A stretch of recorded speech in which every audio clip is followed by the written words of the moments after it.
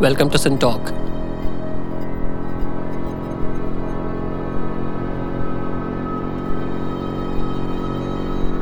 The Sin Talkers around the table today discuss the things about growing up.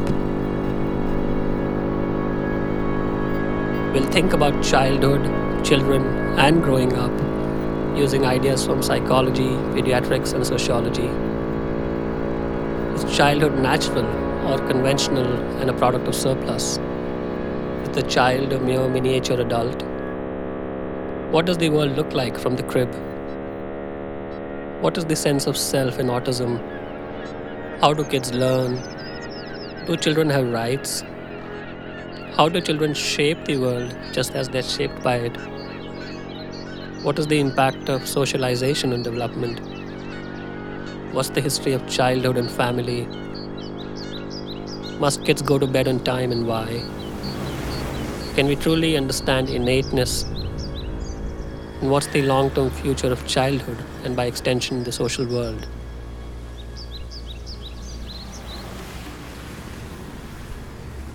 We are pleased and privileged to have three Sin Talkers with us here today. Professor Malvika Kapoor, who's a child psychologist. She works with children with mental health problems and promotes creativity in rural and tribal children in Karnataka. She's from NIAS in Bangalore. Dr. Shilpa Phadke, who's a trained sociologist and is at the School of Media and Cultural Studies at TIS in Mumbai. And Dr. Koeli Sengupta, who's a developmental pediatrician at Umeed Child Development Center in Mumbai. A special interest is autism spectrum disorder in children.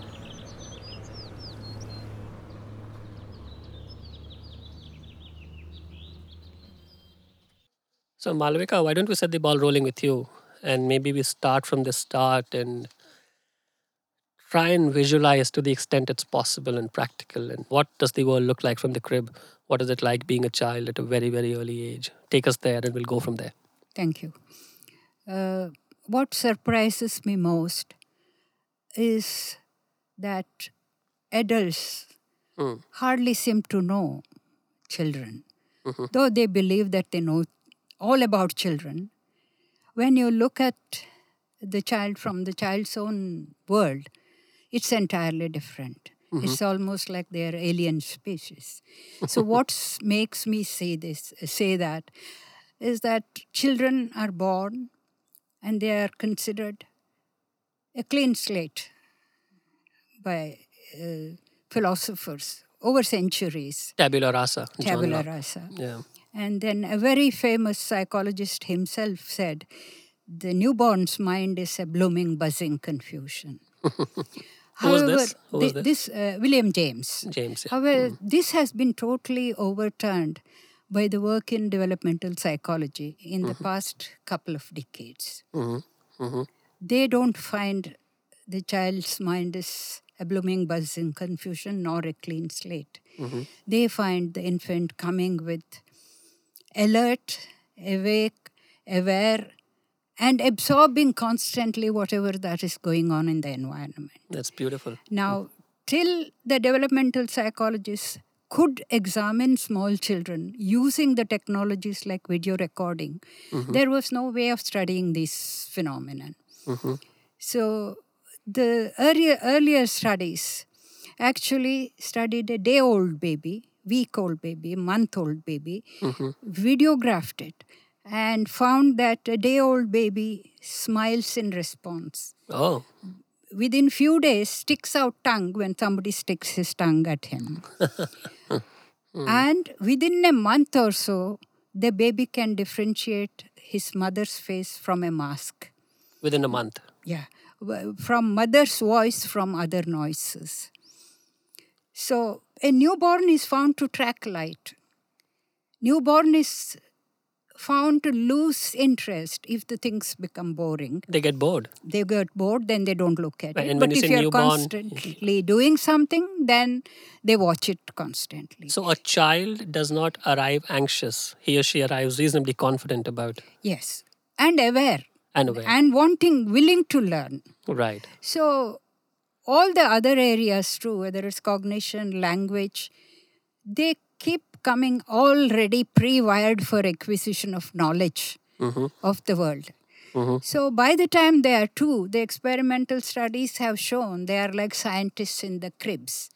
They are constantly examining, setting up hypotheses and rejecting it without our ever knowing that they have picked up so much. Now take for example how a small child picks up language, multiple languages at the same time, which no adult can do. Is there a limit to that? No. They can learn so much, so fast, so many things. They can differentiate musical notes from noise even before 6 months. So what happens is it's the adults who underestimate these skills they come with and think that we have to teach them. Right. So they start teaching. And when they start teaching, the child stops learning because previously he was learning. And you're not saying this for effect, Malavika. Pardon? Are you saying this for effect, that when you No. start teaching, they stop learning? Of course, Because they are experimenting, Yeah. dropping the same thing, picking up the same thing. You think it's a waste of time, so you pick it up and give it in the hand. But they are actually learning from experience. Right. Their experiment appears very boring to you because, it's purposeless. But Sure. no activity of an infant and a child is purposeless. It's play. No, it is learning Right. how to approximate actions, how to approximate sounds, how to look at things. So from then on, we decide we have to teach them, otherwise they have no way to learn. That is when the destruction of the child's world starts, because we believe we have to teach them. In fact, they are much more knowledgeable about what is happening around them than we are. Let me ask you this, Malavika. So some of what you're saying is very interesting, of course, and somewhat different from what one might ordinarily believe. But has this always been the case? How has this journey of understanding childhood and what was this like 100 years ago, 200 years ago, 500 years ago?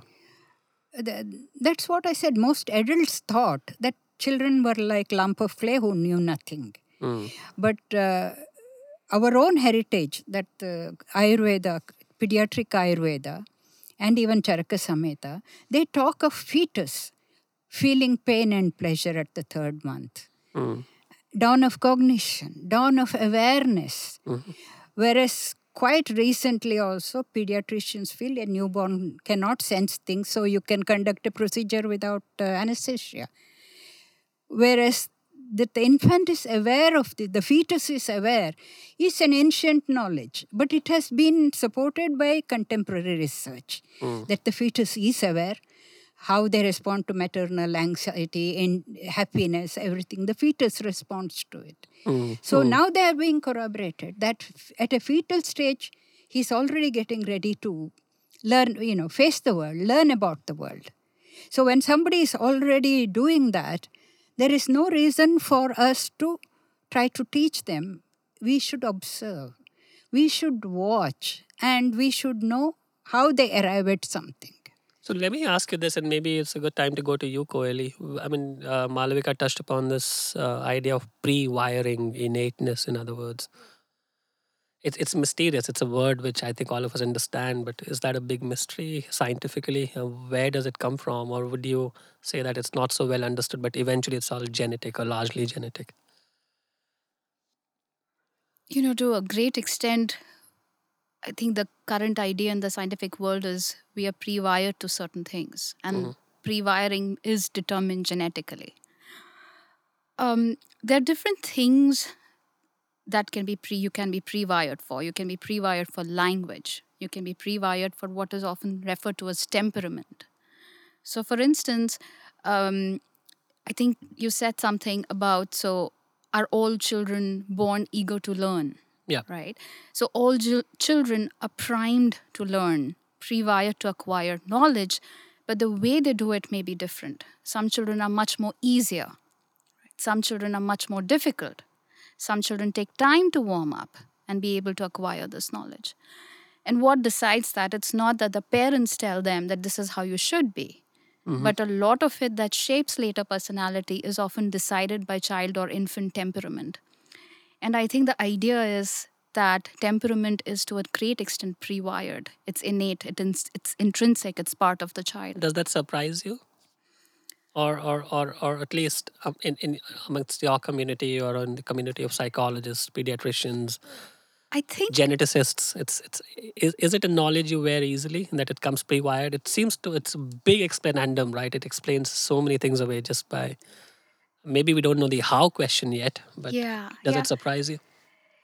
maybe now in this century when I'm part of this current milieu, it does not. Right. Probably to people 300 years ago, they would have been really surprised because, like Malvika was saying, the idea was that the child is a blank slate. Yeah. And everything that the child learns is because he or she is taught. To understand that part of his is what the child brings with him or her into the world is now current knowledge, right? But it's again not an all or none thing, that everything is pre-wired or everything is taught. What is not pre-wired? So even if you're pre-wired for acquisition of language, we know that children acquire language skills differently. And it could be a phenomena, it could be a result of the environment that you're brought up in. Was there enough or adequate stimulation in the environment that you were exposed to? So you're pre-wired for acquisition for language, but your levels of language are very different. And, there's enough study to show that families who belong to underprivileged, low SES families, there is what is known as a huge word gap among children who belong to mothers and parents where they've had to spend large amounts of time acquiring employment versus someone who's from a higher SES family. A very large word gap. Yes. So just the vocabulary would be very different. Right. Yes. Right. So, so there is a role that the context plays, and of course it's an interplay of the two. But So it's neither just nature and it's not just nurture, but we know it's a nature and nurture thing that's going on most of the time. And maybe going into some of the other kind of work that you do, is it possible to arrive into the world while having no faculty for acquiring knowledge at all? No, that sounds really difficult. That would be really difficult to think of a child who's born into the world and may not acquire knowledge. Now, if you think of some really... Or language. For language, I don't think I've met kids like those. However, that being said, we do know of conditions where children are born with very little brain, small brain sizes, like conditions like anencephaly, right? Or significant brain malformations, where you know that the potential for learning and acquisition of knowledge is really limited by physiological disturbances. So those kind of things are also possible. And so social interactions do play a role. It's a significant part. Yes, social interactions of course play a role, and social interactions are not limited to just the immediate family members, but it's everything is important. It's the interaction with the neighbor, it's the interaction with the extended family, it's the interaction with the peers, it's with the teachers. So the social interaction across so many sectors are so important in how children acquire knowledge, including language, creativity, imagination, a lot of things. Interesting. And why don't we jump a few years, Shilpa, and we'll just open all these planks up and see how we tie them. Let's maybe go forward 10 years and go to adolescence. Is there something interesting there? I mean, do you think, what is childhood for you as you think about it critically, as you think about it as a sociologist? Is there a problem there that interests you?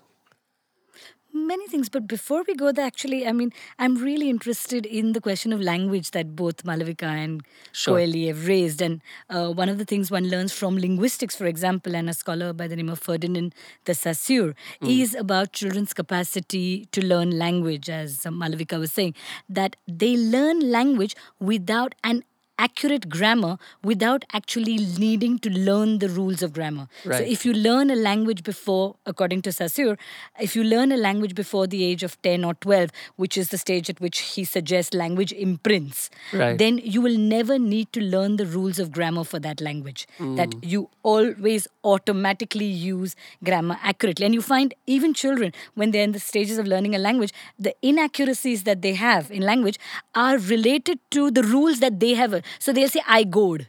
Right. Instead of I went, because went is not in the program, right? It's sort of the errors they make are very logical errors. So they get the grammar right, but the exceptions yeah. wrong, in a way. Absolutely. They get the Right. grammar right, but the exceptions wrong. So I Right. think it's interesting to think about how our capacity, and as we become adults, as we leave this stage of childhood behind, if you try to learn a language after the age of 12 or 15, then you will actually have to be taught the rules. And I think it's interesting then, again, as you say, to come back to the stage of adolescence. And in a sense, I mean, one wonders, and one of the things that one has heard or discussed is that there is a stage in the schooling career. So again, around the age of 10 or 12, when children start to see themselves differently, they're transforming from children into adolescents. And, Right. there's now not just teens, there's this sort of almost like this tweens. I don't know if you've heard the phrase tweens. It's sort of this newly created version of part of it, of course, is a consumerist fantasy, right? Now Right. they want to sell you clothes for tweens, and they want to sell you all Right. kinds of television programs for tweens. But there seems to be now a phase at which children are growing much faster than perhaps we did 20 years ago. But I mean, has that always been said? Yes, highly likely. I mean, I think it's something that generations have been telling their children that, Tell that me, life is accelerated. Has childhood always been childhood? I mean, what was it like? So no, right? Particularly adolescence is a creation of the industrial era. That prior to this, and certainly continuing today in tribal societies, children are simply part of the culture. They are part of the world, and they are immediately recognized as individual beings.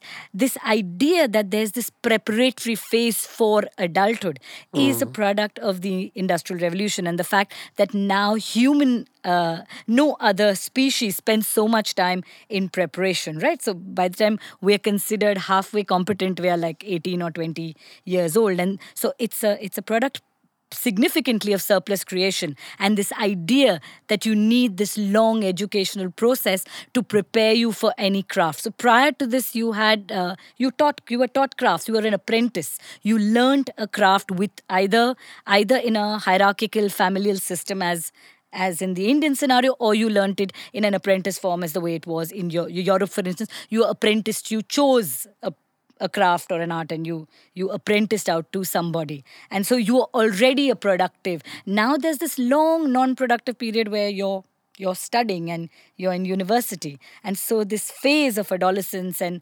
pre-adulthood now is so much, I mean, a product of the last 100 years and a little more. It sounds almost like you need to be able to afford adolescence. I think it's still true, right? I mean, among the lower income groups, people often cannot afford to stay in school. They have to already become productive, earning members of their families. They have to look after younger children. So they're already performing tasks that are seen to be adult tasks in a certain sense. And if you look at the kind of rhetoric we find in our culture, there's this loss of childhood, loss of innocence. Loss of innocence. This, I think, huge. And I'd be interested to know what others think about this idea of childhood innocence. I mean, so what is this childhood innocence that we are so frightened of destroying, And particularly, I mean, I'm particularly interested in issues around sexuality. So children get very, very, I mean, this idea that their innocence will be completely destroyed if we teach them sexuality education. Right. As opposed to, that we train, or we sort of empower them with knowledge that would help them to just be what they are. And even this prudishness, or whatever one calls it, is not terribly old. I mean, maybe 500 years ago, people picked up the sexual mores or whatever it was some fairly early. Do you think that Perhaps was the case? no. We've always I mean, I think every known society has different kinds of norms, but this kind of, I think, very narrow norms around sexuality perhaps are. Right. I mean, historically, sort of the Victorian era is seen as sort of an era of great repression and narrow. And one of the things that Michel Foucault suggests is that this precise repression actually produced more and more talk and thought about sexuality. Interesting. And we've touched upon the question of adolescence, Malavika. Is a child, let's say the age of 11 or 12 or 13 or whatever that threshold might be, is one a reasonably finished product? I mean, to use a crude phrase, or is there a lot remaining even after that? It depends on the progress from childhood onwards. I look at them through this trajectory that you're born when you are young. you bond with your mother or close ones. So you and the mother, you're a single unit. Right. And by the time you're 3, you're ready to explore the world. And then you move out, meet other kids, you go to school. Then mother loses that kind of anchoring effect because there are others to contribute. Right. And as you go into adolescence, the family really recedes back in importance, and they become the real peer group for them. And all the laws and the mores is picked up from their playmates or other adolescents. This is a transition each society has to go through. That intense bonding with the mother, moving on to separating from her, then becoming totally independent and make your own little community. So I see it as a transition, healthy transition. Whereas if the adolescent is totally tied up to the mother, it doesn't sound right. Only a young infant and a small child is allowed that luxury, not an older person. So each one of us at each transitional stage move towards independence. So at some level, there is almost this intra-class socialization, right? People of more or less the same age are flocking together, learning from each other. Yes, it is very essential. Because, And as a paradigm, is that something you feel all right about? Yeah, it is all right. They have to learn to live with people of their own age, their own experiences, because sometimes major decisions can be taken just by discussing with their own age mates than from adults who have different goals from them. For them. So it is not necessary because it's a way towards independence. And what is a major decision for a 10-year-old? For a 10-year-old, he may say, I don't want to go to college. I want to play with something. Right. Or I want to become a bus conductor. Whereas sooner, he meets other kids who are slightly older. They say, seems better than that. Right. Where if the parents say that, it won't happen because they always feel parents have their own agenda, which they mostly have. Tell me, do kids understand adults? Far more than what we think. Understand? Yes. They understand them very, very well because sometimes even a young child, they have shown examples of around the 9th month, the babies have shown the expressions when parents are fighting. They have? Showing the expression that how distressed they are because they are fighting and then avoid the situation or keep them separate. Right. Which means such a young child too can make out what the adults are up to, whether they understand the language or not. By reading the facial expressions, they can judge. So if they are so good at it at such young age, so you can imagine how good they are at reading adults even when they are little older. So we read them, they read us far better than we read them. And I assume kids don't have much difficulty understanding each other. Which one? Do kids understand each other? Do kids understand kids well? Or is there something? No, they like to. I mean, it's very important for them to have someone they understand. They always want to belong to a group. If not a group, at least few close friends. So they need it. And that is the one which anchors them. Interesting. The other question that can be asked is that, obviously the image one has is of kids being cute and nice and all of that. But when does, clearly there are thresholds which are crossed. And, if they're able to make out things at the age of 9, there is obviously the ability to observe things which are maybe not necessarily nice and pleasant all the time. So where, to put it another way, can kids be evil? And evil is a dangerous word, so it's meant bad, within quotes. Bad. You can say bad. Yes. Can they be manipulative? You see, basically, you said they are cute, they are nice. Which there was a National Geographic study where they show pictures of different animals, right, and then the human being, right. So then they actually show the proportions of the body and the expression, right, and then they say that you like them. Whether it's puppies or kittens or babies, you like looking at them and playing with them. that is the proportion and the looks of it which makes them so attractive. So probably it goes a long way in caretaking. Right. The maternal instinct. So there's an comes in. evolutionary reason for why. Evolutionary reason for why the toddlers or young ones are cute. They do that. But So they trick us into believing they're cute or whatever. They just they happen. don't trick. It's their natural Yeah, I mean, form. they The proportion of the head to the body. Sure. I mean, all this make us. But your question, which you asked, is difficult. Whether they can be cruel, they can be destructive. Yes, some children can be. But then this predisposition occurs fairly early. In a young child, you can see cruelty. Killing little insects, animals, Right. and deliberately hurting somebody. Right. So in child mental health, we consider it a bad prognostic indicator. What would that age be, Malavika? Around 6, 7, 8. 6, 7 years Yeah, old? yeah. Hmm. You find a child being unusually cruel. It's not a very common condition, but when Sure. it comes, we worry about it Sure. because it is not going to get better.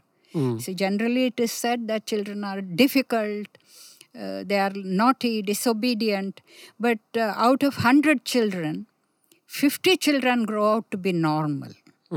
But 50% will retain some of those features and finally end up being either criminal adult or psychopathic adult. Sure. But prognosis in general is good that 50% will not be, they will kind of come out of it and no longer remain that. But we can't say that all children are divine and that there are children who are not so. That's fine. And when does one acquire a sense of autonomy, more generally speaking, Koeli? The first year of life is almost the baby's part of the parents. Yes. Total dependence. Yeah, total dependence. The mother's there, the caregivers are there to respond to the child's every needs. But then it's the second year of life, and then children start to become these little adults in a different connotation, of course. And then they realize that, I have the power to get things done. I can put my finger in a plug hole there, and then mama will look at me and say, oh, you're not supposed to do that. And I can do that every time and get a response. So that's fun. And they realize that they have the power to get things done. Also, they want to do things for themselves. They want to eat that bowl of cereal by themselves. They want to get dressed by themselves, and that's autonomy. That's interesting. Yeah. And when would this be? Around the age of 2? The second year of life, the second year, third year, and that's why it's called as the terrible twos.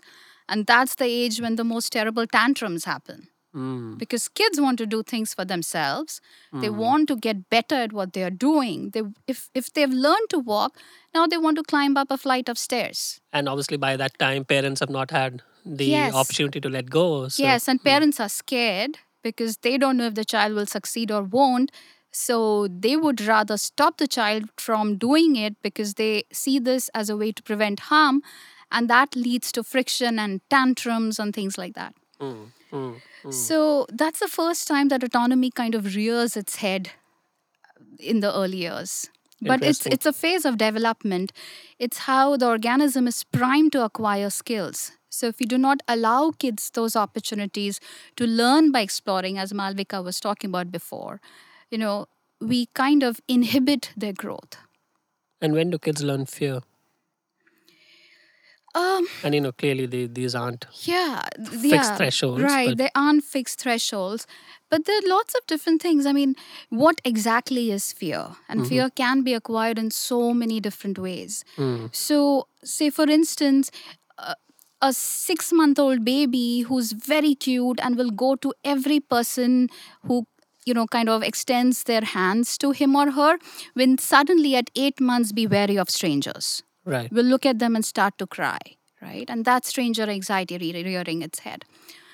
And then maybe fear is also learned, right? So if the child notices that whenever the mother steps out for a walk when he's 1.5, and mother says, okay, do not go near the dog. The dog is going to bite you. Right. So a child who very happily stuck his hand on the dog's head or pulled its tail will now realize, okay, this is a fearful situation. I need to be aware of that.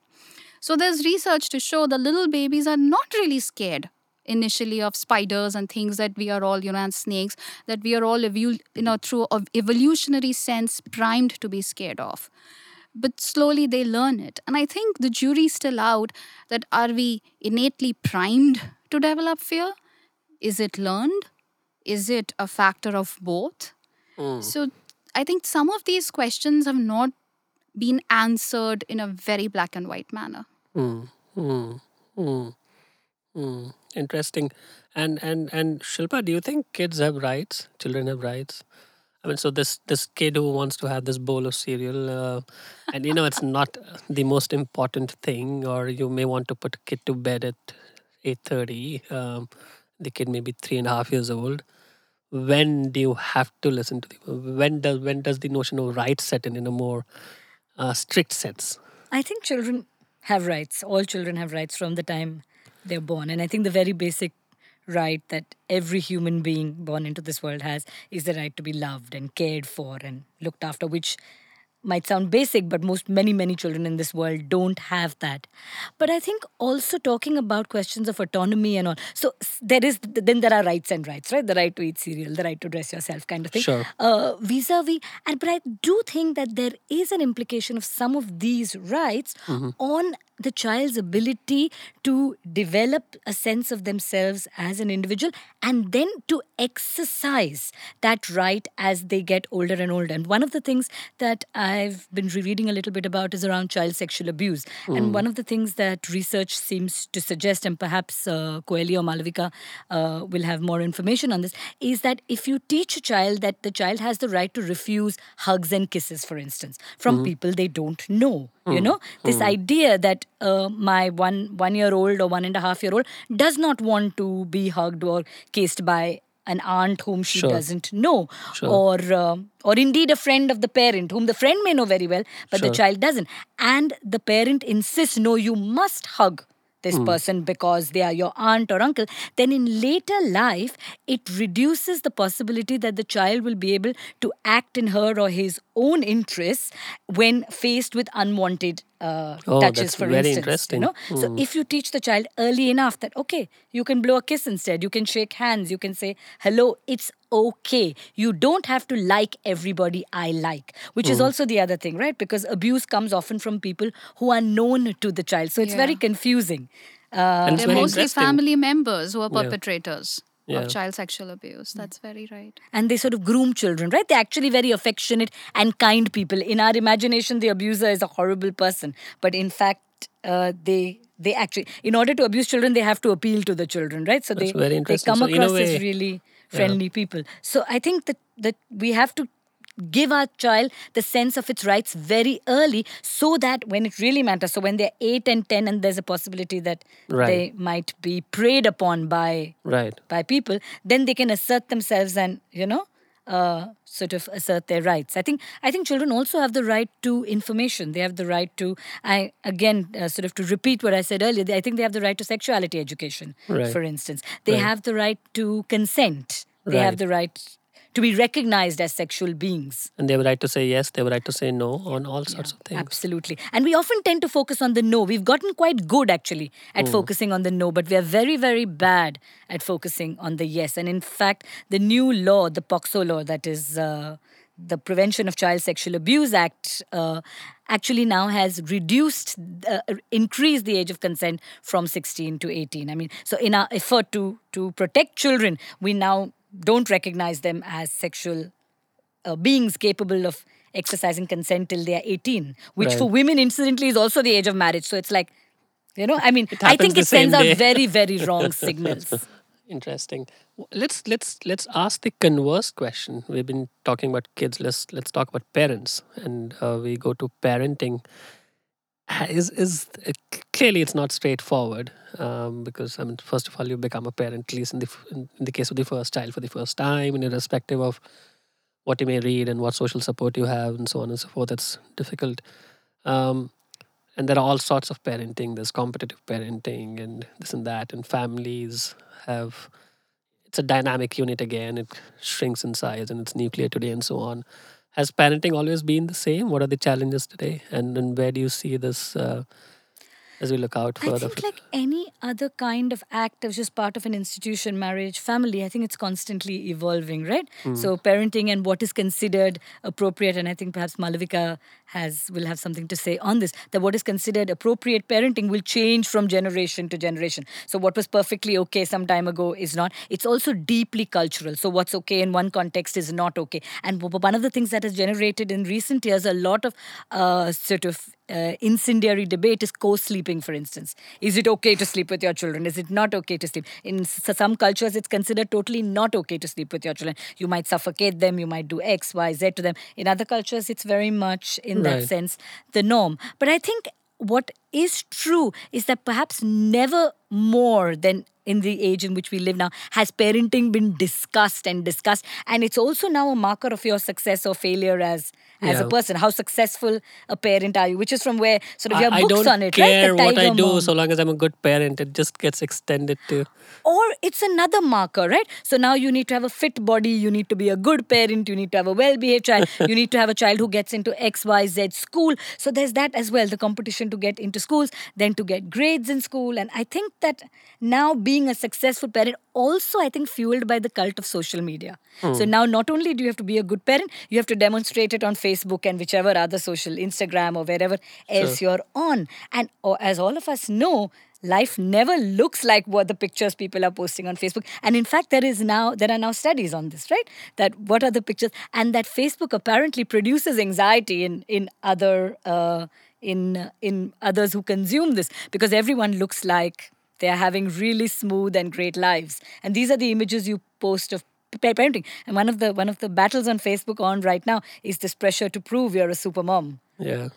Is parenthood naturally anxiety inducing, No, Malavika? parenting is a joyful experience, which we have made into anxiety producing one. One, by taking upon yourself that your ambition has to be fulfilled by the child. And he should excel in school. He should excel in whatever he does. If the child says, I don't want it, you're not willing to take it. You Yeah. have to do homework. You have to do tuitions. You have to do this. So you consistently collude with the school and force the child to do things which he's not interested. Do you inevitably end up counseling the parents a lot more than Yes, working with the we say children? back off. It's not needed. It's not needed. If he doesn't want to do it, it's fine. So we support the kids saying, unless they want to do, it's fine. Because let the child decide how much they can do. And so quite often when parents pressurize children for their own good, as they say, Yeah. it is their ambitions which they are trying to fulfill. You And, don't seem to be pro-parent at all, Malavika. No, I'm not pro-parent of the kinds I see. And then we spend a lot of time with the parents saying, you're doing all this. I hit because he doesn't do homework. I punish him because he doesn't do homework. I said, does your child know that you love him? Right. They say, no. I said, if he doesn't know that you love him and care for him, and that's why you are doing all these things, then why does he become upset? If the child is convinced and trusts the mother or the father as people who love him, or he's loved by his family, he can take a lot of this kind of things. But the absence of this disclosure that I love you. That's very interesting. And So you to think it say- needs to be said it explicitly? needs to be said, or I've seen parents who don't even touch the child, standing there complaining about the child. But aren't there cultural issues here? I mean, obviously different No, cultures it deal is with... individual families. But why the culture says you can hit a child but not show affection? Sure, I mean, there's no... Yeah, sure. There is no reason why any culture should say that. So once the child feels that I am loved, I trust them, then he can take anything. Right. But if you simply hit and punish and, crib about them and snap at them and constantly find faults, comparing them to others, saying they are better people, the child is totally shattered. Is there anything positive about this comparison business? No, it's very, very negative. You should never compare one child to the other. That's fine. And neither at home nor at school, because that's the worst thing. I keep telling the parents, if I say That's Mahatma... that's yeah. why I phrased the question the way I did. Is there anything positive about this benchmarking strategy at all? No, it is not. There's Child nothing. should have his own, idea that I should be better in this way. He should say it. I want to be like this. You should not say you should be like them. Yeah, the idea should not come from you. The child should himself bring it out and say, I want to be this. So one of the other things parents lack is what is called limit setting. They don't know how to set limits. They set limits for everything. You can't talk, you can't do this, you can't... It's not like that. Very dangerous things, don't do it. You can't hit people. You can't destroy things. You can't set fire. But don't set limits on the number of biscuits you can have at once. Everything that they do, limits are set. That again, child, puts the hackles up and the child. We have a lot of conflicts because of this. Not actually saying how you feel. Actually, they don't say it. That I love you. Do kids hate their parents more often than you would imagine? Sometimes they do. Sometimes. They come to, and they so much hatred. And we sit there when the parents cry in front of us. I love him. Why is he doing that? They are very surprised. He doesn't know that. Well, I mean, why would her dad drop her to school every day 2 times if he doesn't love her? But the child doesn't. No, when he hits, he hits. So to compensate that, you have to make up for it. So you have to tell the child, there are certain behaviors which I don't appreciate, I don't like. But nevertheless, I love you. You are very important to me. And I think that is the best thing about Indian parents. We can work with them. Because basically, whatever bad things they do to the child, it's with love. Oh, come on. Okay, sure. Yeah. No, that is true. I believe in it. There are hardly any parents who really don't like their But children. isn't this universally true? Huh? Why would you say Indian parents? Isn't it Yeah, more parents. universally No, true? there could be indifference about children. But why is it I cultural? can talk about Indian parents. What is the wisdom on hitting corporal punishment? Is it a total no-no? I mean, that's my understanding, that it's a total no-no. It is a total no-no. I mean, if I'm asked as a professional, I'll say no. But a lot of them say, our parents hit us, nothing happened, we are quite okay. So then I have no answer for it. No, I think in this is some where the question of situations right they comes in. accept it. But, a parent hitting is very different from a teacher hitting or an outsider hitting. An outsider has no business to hit a child. Parent... Let me put They the have to think about it 3 times before they hit. If I say no, they will say, who are you to say no? Can I add? So, I agree with a lot of things that Malvika is saying, but it's also like you pointed out that she seems really pro-child and not so much in favor of the parents. There are a few basic things that we feel that the parent sometimes is also struggling. Yeah. Right? And that, yes, parenting can be anxiety provoking, and not just because parenting is a product of today.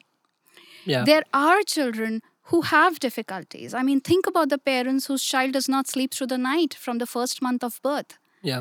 Can that parent be relaxed? No. Yeah. Right? And there are kids whose children are not speaking on time, who have behavioral difficulties. It is very hard to be a calm, carefree parent when you do not know how to support and help your child. Yeah. And often, parents will do what they know. And maybe hitting is because they do not know better. And then our job is not just to help the child, but it's also about helping the parents that, there are other ways you can help your children.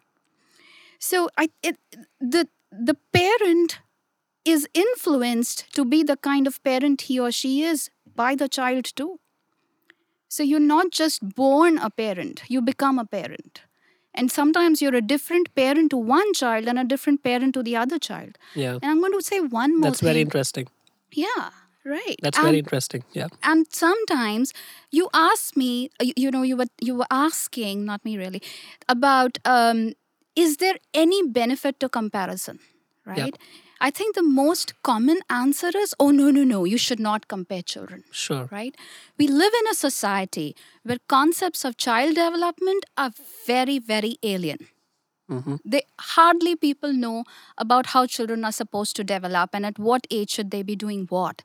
Now, what is the common parent's guideline to know when or not should I get worried? Benchmarking. It's benchmarking. Yeah, people right? of the same age, kids of the same age. Yes. And what You they know, do. how does a teacher know that there's something not okay with this child, that this child needs help, when he or she has the experience of knowing that 40 other kids in the classroom are doing this, but this 4-year-old isn't? I guess the important thing would be to benchmark appropriately, if at all, and make sure you benchmark off the mean and not off a high. Not to somebody exceptional or whatever. I think we are trying to adopt a non-judgmental view of parenting. Because that's what parenting has been reduced to. You know, there's a lot of judgment as to what are you doing. You should not be anxious. You should be this liberal parent. You should be doing this. You should promote autonomy. You should not hit. However, I mean, while we are talking of children's rights, almost it's the parents' right to have information. Yeah. And where do we turn? Where do the parents turn for information? Yeah. And to acquire that information in a supportive, non-judgmental fashion. Yeah. Yeah. That's interesting. And, just as kids have rights, parents have rights too, maybe. Why not? But do they have rights over children? Over their own kids? You spoke about so can this. you hit because you're a parent? No. Mm-hmm. Can you exercise that right? No. Mm-hmm. But you have, I think a basic human right is the right to have information. Right? And that's across ages and across if you're a child or not. And I think people do not have enough information about how to support children's development. And that's a factor, that's the sad truth about the society we live in. We are very quick to judge, but not really that efficient in providing support or understanding or help. How different is one child from the other? And of course, the cliche is that every child is different, it's special. Yeah. And most cliches are true. Yeah. Rather, all cliches are so true. Interestingly, let's make that more complex. Yeah, the first response would be, "Oh, every child is different." Right, but then we, some of because my this colleagues, kind of links to the benchmarking issue again. Yes. So some of my colleagues were involved in this study across 5 countries, looking at typical, child development milestones in the first 3 years of life. And what they found was really interesting, that many of these milestones are actually acquired at the same periods, be it in Turkey, be it in India, be it in Argentina. Obviously, irrespective of culture, irrespective of primary. Yes. So there were some differences. For instance, the kids in South Africa probably were not very proficient in climbing stairs, because many in the parts of South Africa that the study was done in, they did not live in apartment buildings, and they were mostly like single-story houses. There were no stairs. There were no stairs. There were no stairs. And, kids in India, when we did it, many of them didn't know how to use a sippy cup, because sippy cups were not introduced. Those are cultural things. Sure. But the ages at which they acquired their basic milestones in terms of language, in terms of motor skills, were more universal than individual. And isn't that interesting? That's very interesting. Yeah. But so how different are kids from each other? What about the difference part? These are the similarities. Well, so then... Is there such a thing as a prodigy? Of course, you can say Mozart did these smart set of things at the age of 6 or 7 or whatever. Well, we do know that some kids are really good at certain skills. We do know those. There is giftedness. Yeah. And is, of course... They are very special. They are way above everybody else. And again, surely there are things which are innate. But Yes. then even in this case, would we put The kind a of set of things to the social environment context? is to the important. context? A musician's child is more likely to become a musical prodigy rather than somebody else. So but they are, rare instances. Right. We are talking basically about ordinary families and ordinary children, but there are gifted people. So at the extreme end of the bell curve. Yeah, there are really gifted people. Is it as hard to bring up?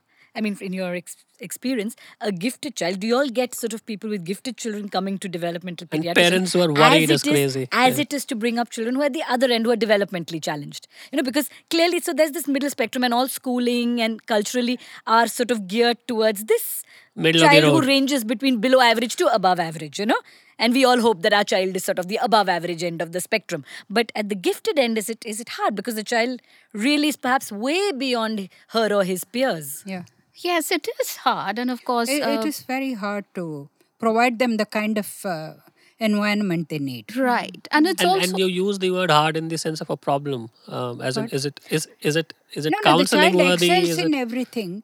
So, to give the kind of environment that the child needs. But usually they are so bright, they choose what they want. But my understanding from fiction, really, my understanding comes from fiction, is that the child is intellectually way above her or his peers, but emotionally at the same level often as his. This is coming from Right. fiction, so I don't know No, how that is more accurate this is. fictional.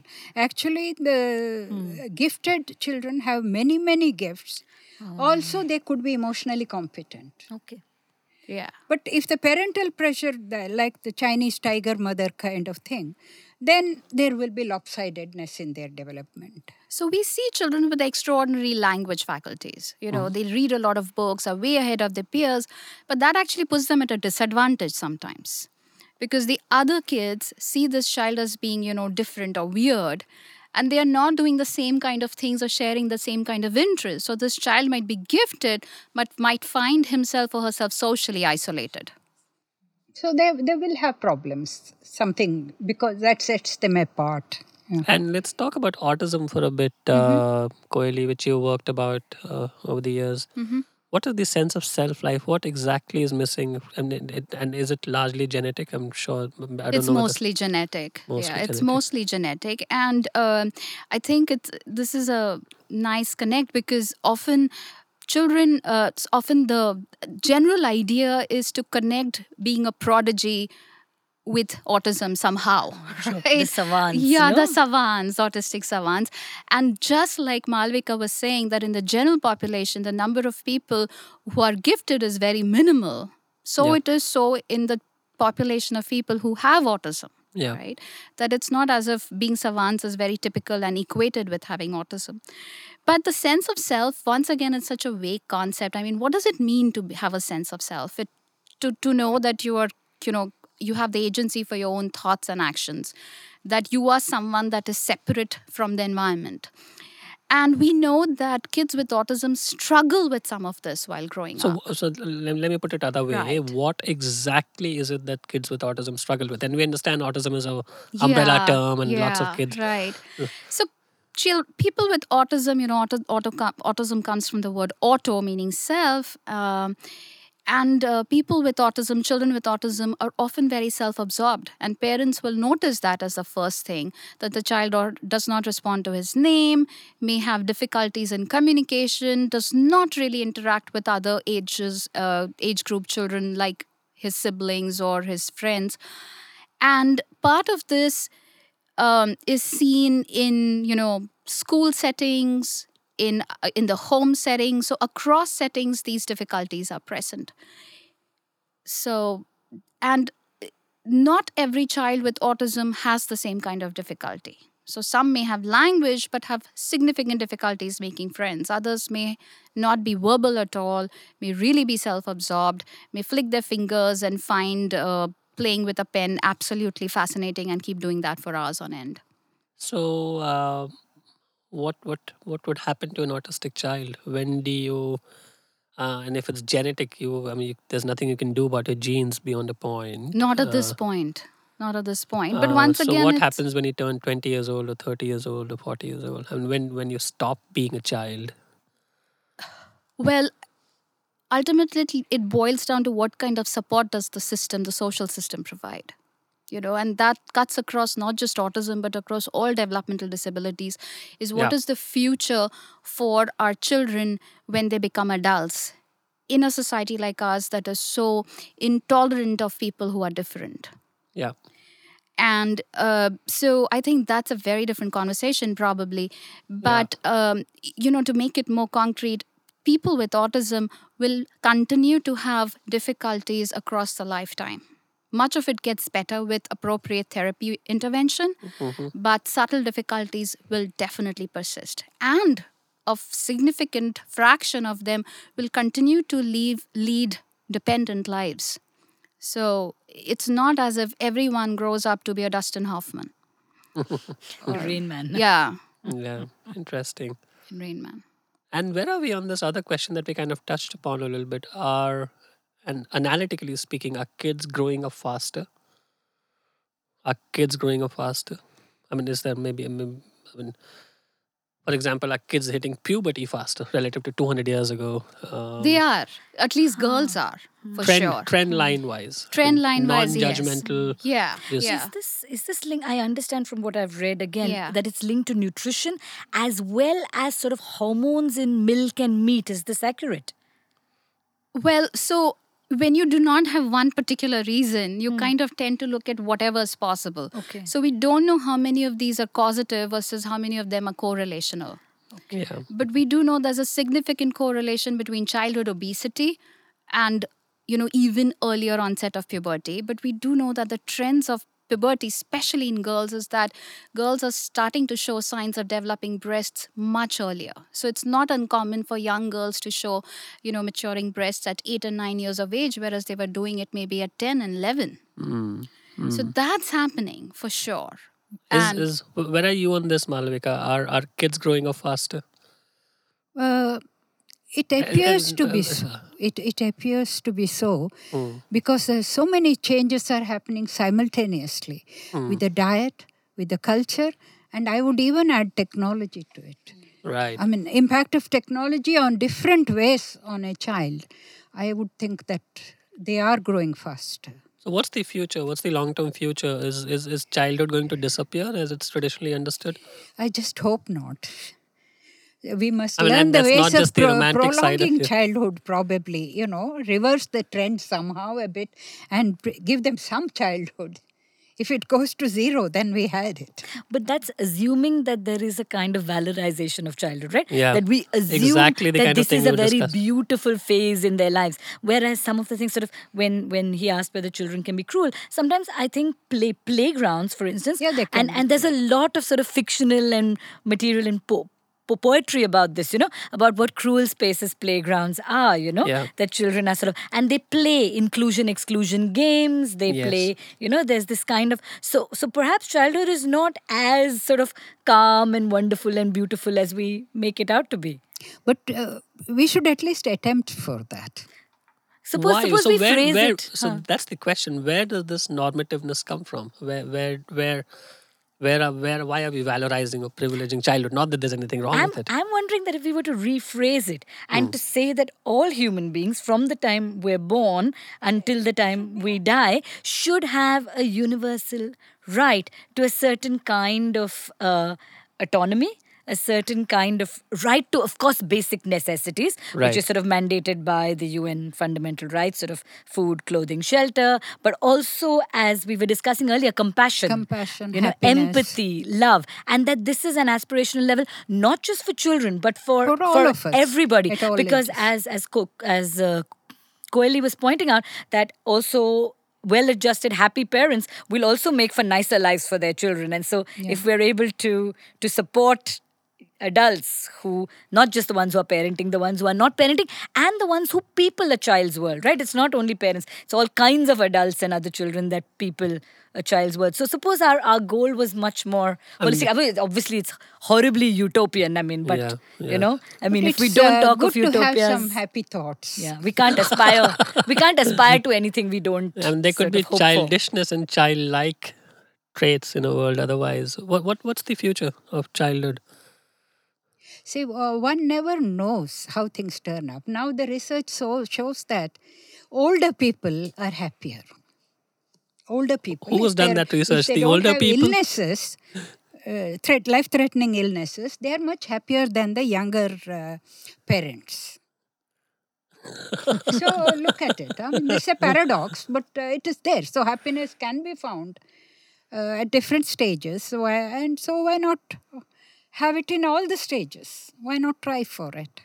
Let me ask you a different question, Koeli. This link between, which we were discussing earlier, between innateness and genetics. Is it possible 200, 500 years out or whenever, one doesn't know the arc and it's one other episode maybe, can one look at a child at birth or even pre-birth and say, these are the most profitable paths to take in life, and go and become a fast bowler, go and become a chef, go and become, of course, you come with a set of skills and you do whatever you can. And Is it possible? And you used It is interesting too word. complicated.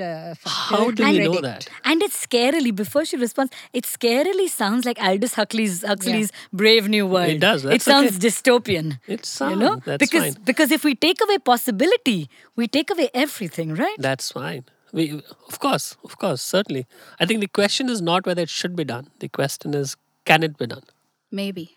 The way we are I going. don't think so. Things are too complex for us to arrive at such What simplistic exactly is solution. complex? Everything is complex. The whole human system itself is complex. Starting from individual to the environment to the genetic code recoding. Everything is too complex to be predicted to that level. But haven't we spoken that you come innately wired for a set of things, and But environment, now the genome theory holds that the genes are affected by the environment. so Socially- epigenetics and there are other kind of changes So that happen. It is too complex. Small would be- tinkering, yes. Yeah. This is horribly dystopian because It is. because this is what we were told. No, this is you're born into a caste. You do what your caste. This is the caste is. system all over again. It is. I think the idea is disturbing, but maybe it might be possible. Who knows? Right? I mean, who knows how science will progress and how science will proceed? And maybe that science shouldn't be done, but the question still is that is it possible? Maybe. I don't know. I do not have an answer for what will happen 200 years from now. But at the rate at which we are going, it's quite possible. We're looking at stem cells and, how to fix diseases. So if we can fix, why can't we kind of set out a template for what things should be or how people should be? But should it be done is the higher, ethical That's an ethical question, the question. moralistic question that we want to keep in mind. And what's important is to keep that in mind and create that environment that supports that all individuals have the right to be different.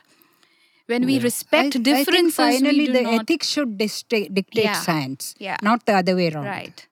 Yeah. No, I think almost any sensible person would agree to that. I think the question is a scientific question, and that's a.